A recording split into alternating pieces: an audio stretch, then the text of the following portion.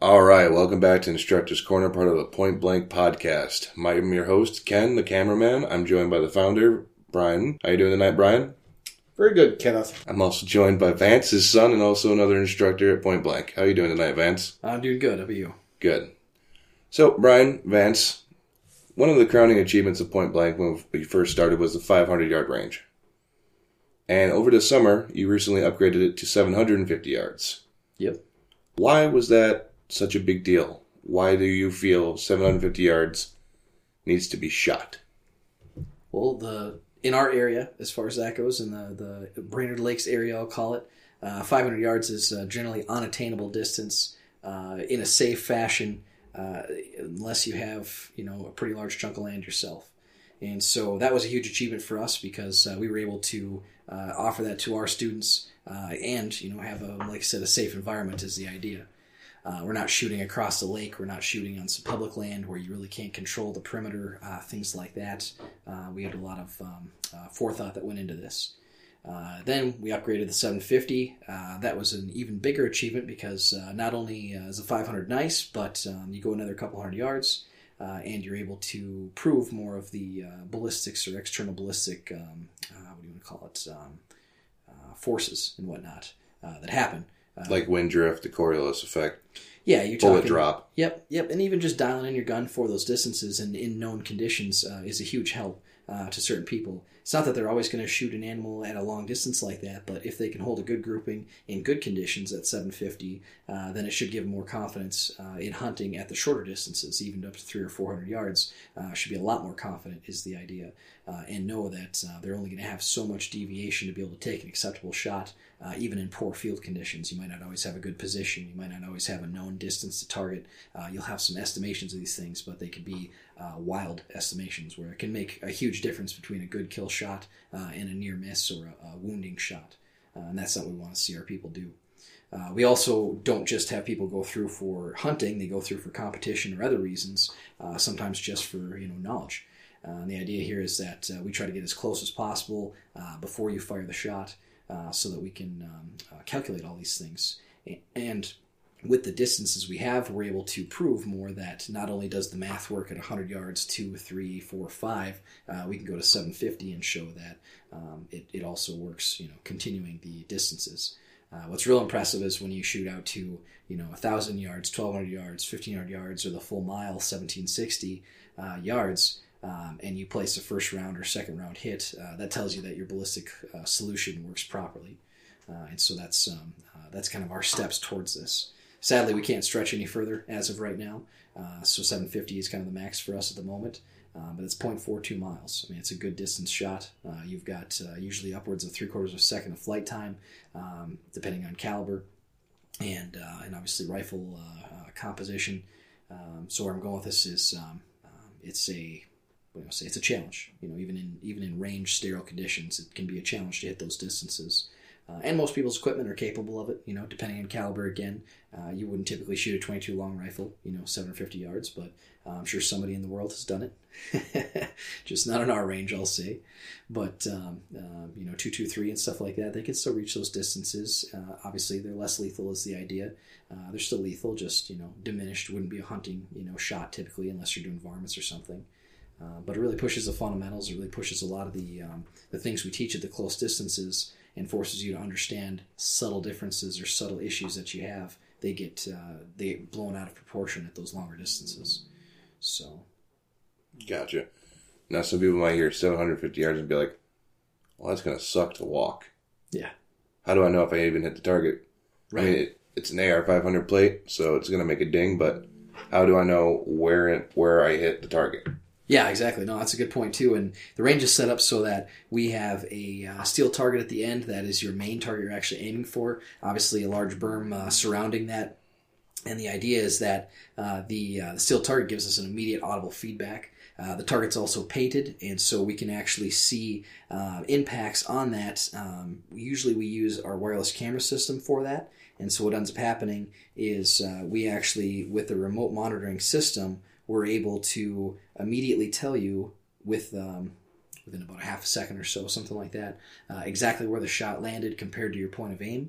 and we can also measure that distance remotely with the camera system. And so we can get down to about 1/10 of an inch of accuracy there, sometimes just a little bit over that. And the point of that is we can give you immediate feedback on each shot and realistic movements for each shot. And obviously we can also use some of that data included with other things we look at like wind and whatnot, other external factors besides watching you shoot to say whether the ballistics is off or if we believe that you're doing something fundamentally wrong with your accuracy, like that trigger pull wasn't very good, or if the wind conditions have changed significantly, and that's why we're seeing a horizontal deviation, for instance.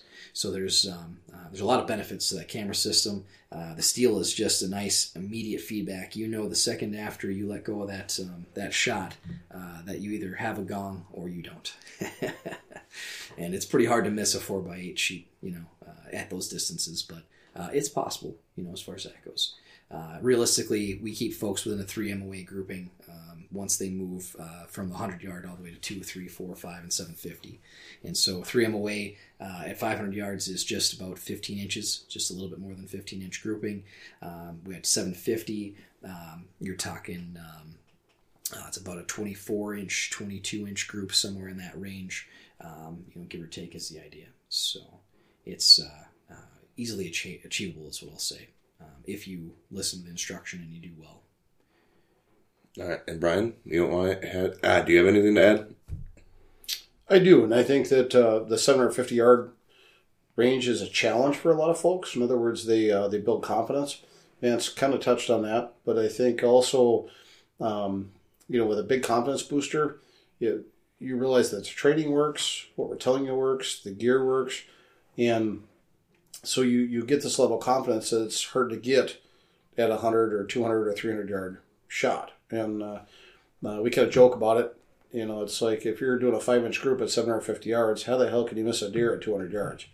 I'm sure it's possible. Adrenaline plays a role in this kind of stuff and deflection off branches, that kind of stuff. But and lighting conditions, we have some students drill some nice groups, and it's amazing, to us how you would miss an animal with a 10-inch kill zone, for example, and I know how you do it. You don't follow fundamentals. It's what we kind of laugh about. Yeah, but, adrenaline spikes, and you forget a few things quickly. Absolutely, yeah. The fundamentals go out the window, and you can't figure out why you missed this thing, and your deer prance is off, for example. But we get a lot of students that enjoy the heck out of it. They walk away with that new level of confidence, and they also walk away with an understanding of what it takes skill level wise to build a nice group at that distance. And that's a lot of it's fun for us to watch it. They're a little nervous coming to class sometimes and not sure exactly sure what to expect, and then they turn around and throughout the day they progress, the skill level increases, the fundamentals are hammered into them, and so their fundamentals are solid, and by the end of the day, if you'd asked them when they showed up that morning what kind of group they'd have at 750, and of course most of them would probably say, well, I might not even hit the target at 750. And we get some guys drilling some nice holes. And so it's rewarding for us, I'll say, to do that also. So, yeah, it's a great sport. Long-range shooting. Doesn't matter how big you are, how smart you are, how tall, short, fat, skinny, whatever you are. Caliber is kind of immaterial. We get the most out of what you bring. We've had guys show up with $400 packages, and guys shows up with groups show up with $20,000 rifles. The idea is we're going to, get the most out of the gear that you brought. So it's not a money thing with us. In other words, if you show up with a $20,000 gun, doesn't mean you're going to outshoot the guy with that $400 Cabela's package. And sometimes you do, sometimes you don't. Depends on who's pulling the trigger, but and how good you do your calculations. So long-range shooting is a math class, and that's the way I explain it to people. Folks don't realize what it takes. It's basically a science in a way. Physics is a lot of it. If you look at the physics, make sure you take all the physics that are, the external ballistics, in other words, into account, yes. And the bullet's going to do its job. You have to do yours. And sometimes you make a mistake on a calculator or, pencil and paper, or your mistake might be, pulling the trigger a little bit more briskly than you should have, and causing some, input to the rifle that throws that round. So it's a great learning curve, and we enjoy that. We do a lot of different positions with the students. We shoot off a bench, we shoot prone, we shoot off the hood of one of our range vehicles. You get to see different positions, different amounts of accuracy. So it builds confidence in that student also to say, can I take the shot? I like to, when we talk about long range, I tell people, if you're just getting into it, we call it the big 5. And if you've been in this, area for a while, you can term it the big 25. What I mean by that is you've got, let's say, 5 factors that are always a list of 5 things that you need to worry about. So, for example, if you're going to shoot this white-tailed deer and he's walking between some trees, the fundamentals are always on that list. That's one of the big 5. It's always the top of the list and never leaves. In other words, if you can't pull a trigger, have a good shooter position, things like that, do your calculations right, you'll never hit what you're aiming at. But second of all, you might see one of the top 5 or big 5 factors might be time frame. In other words, that deer is starting to tuck behind some trees. He's not going to sit out there for 20 minutes in that open field waiting for you to get ready and do all your calculations. So time may be of the essence, and that might be in your list that day. If the wind's blowing 30 miles an hour, full value, in other words, a full side wind, perpendicular to the axis of the shot, the bottom line is that would be something you'd have to factor in.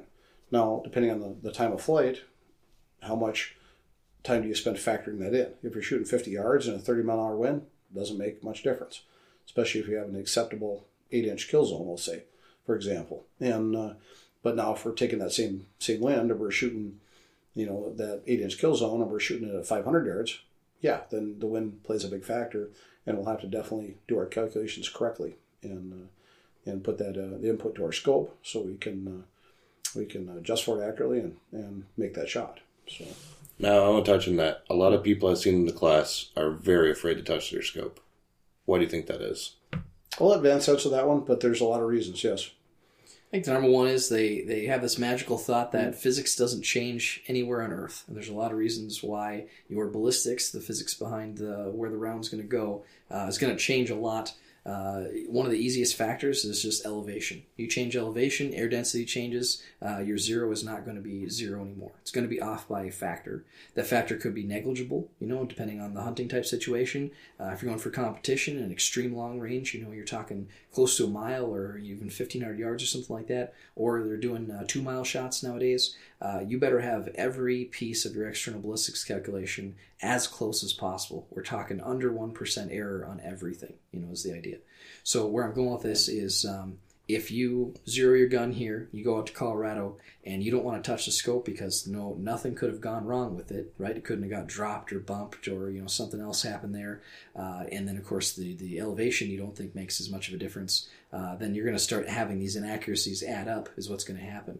And for whatever reason, people are afraid to adjust the thing because they're afraid that if they adjust it, then it will be off. For instance, the scope isn't accurate to its movements, or they'll forget where their original zero was, where they need to go from, that sort of stuff.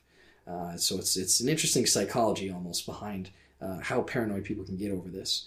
And we adjust all our stuff, as far as that goes. I have had scopes where you adjust it too much and eventually it does lose its tracking, basically. It doesn't go back to where it originally was supposed to.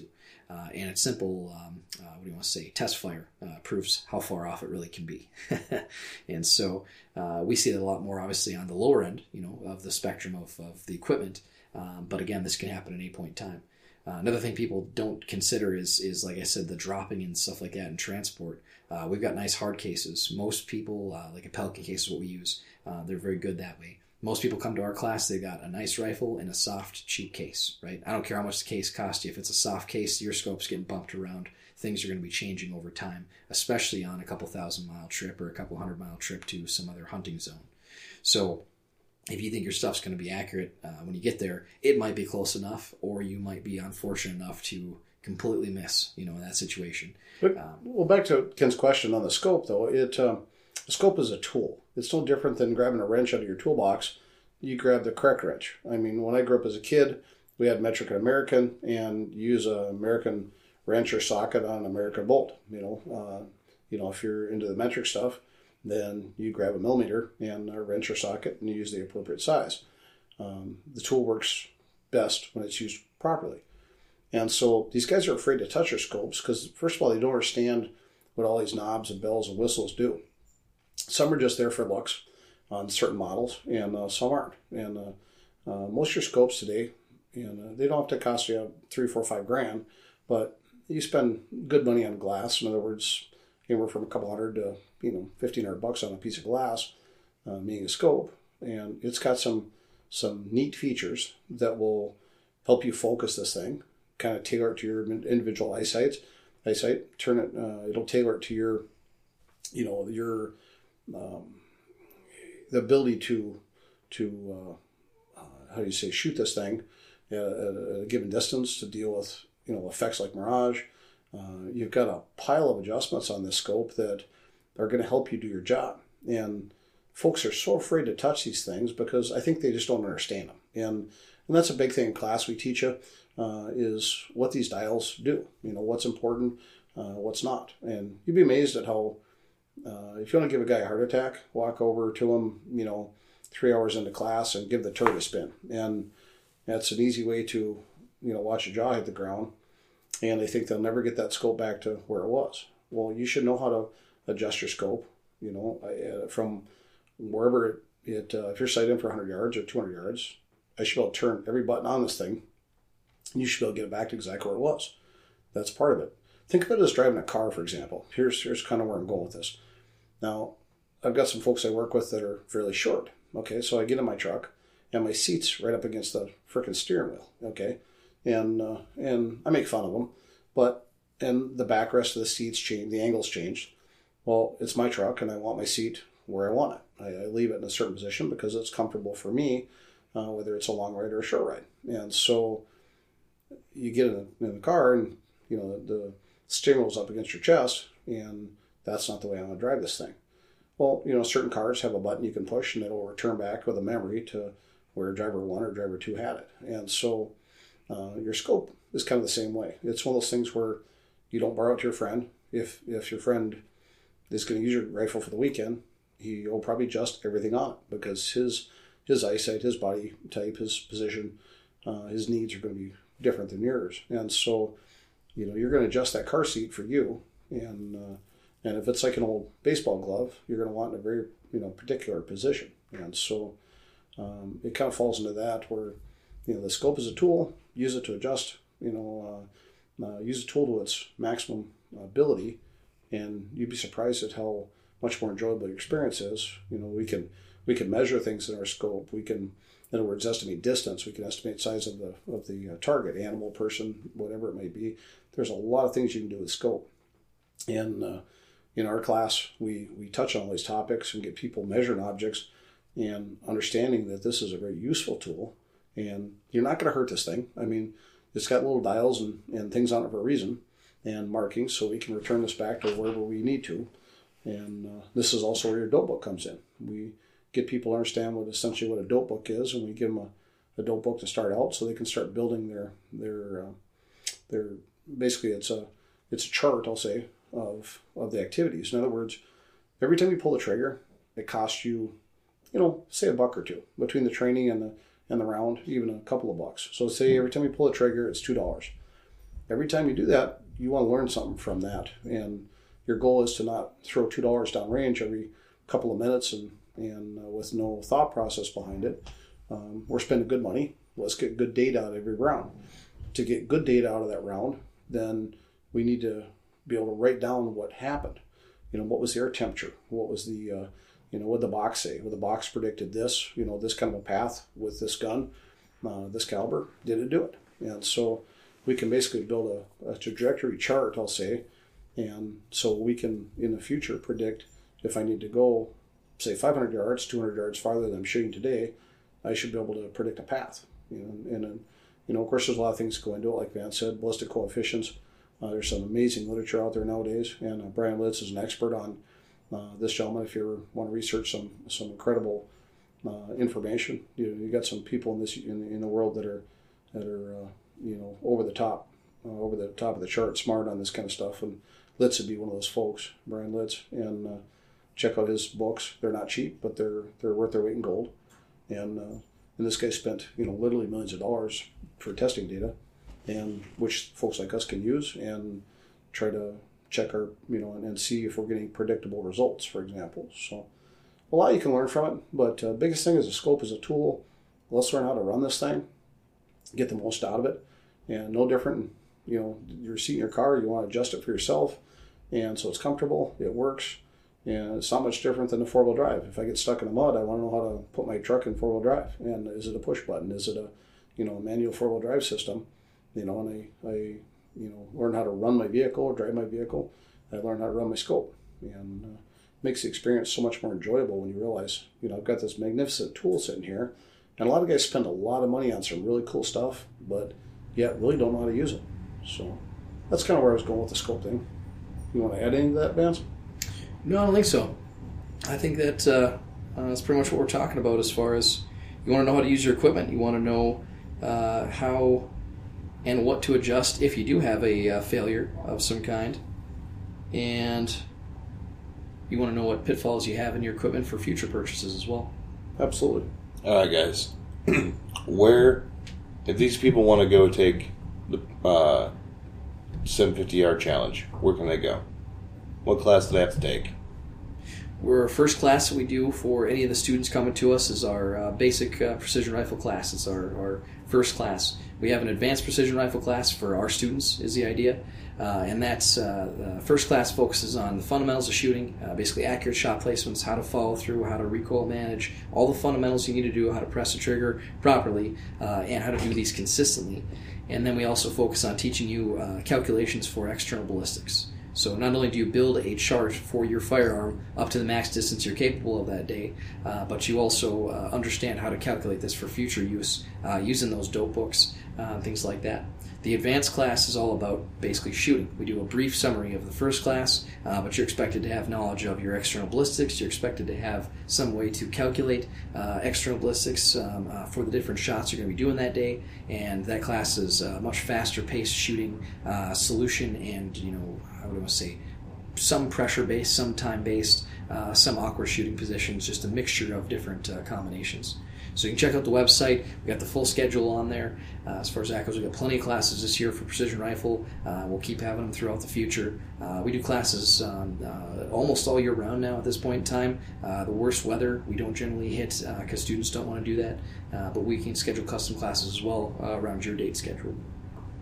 All right. If you're interested, go to pointblankguntraining.com, sign up for a class, take the 750-yard challenge. We'll see you guys next time.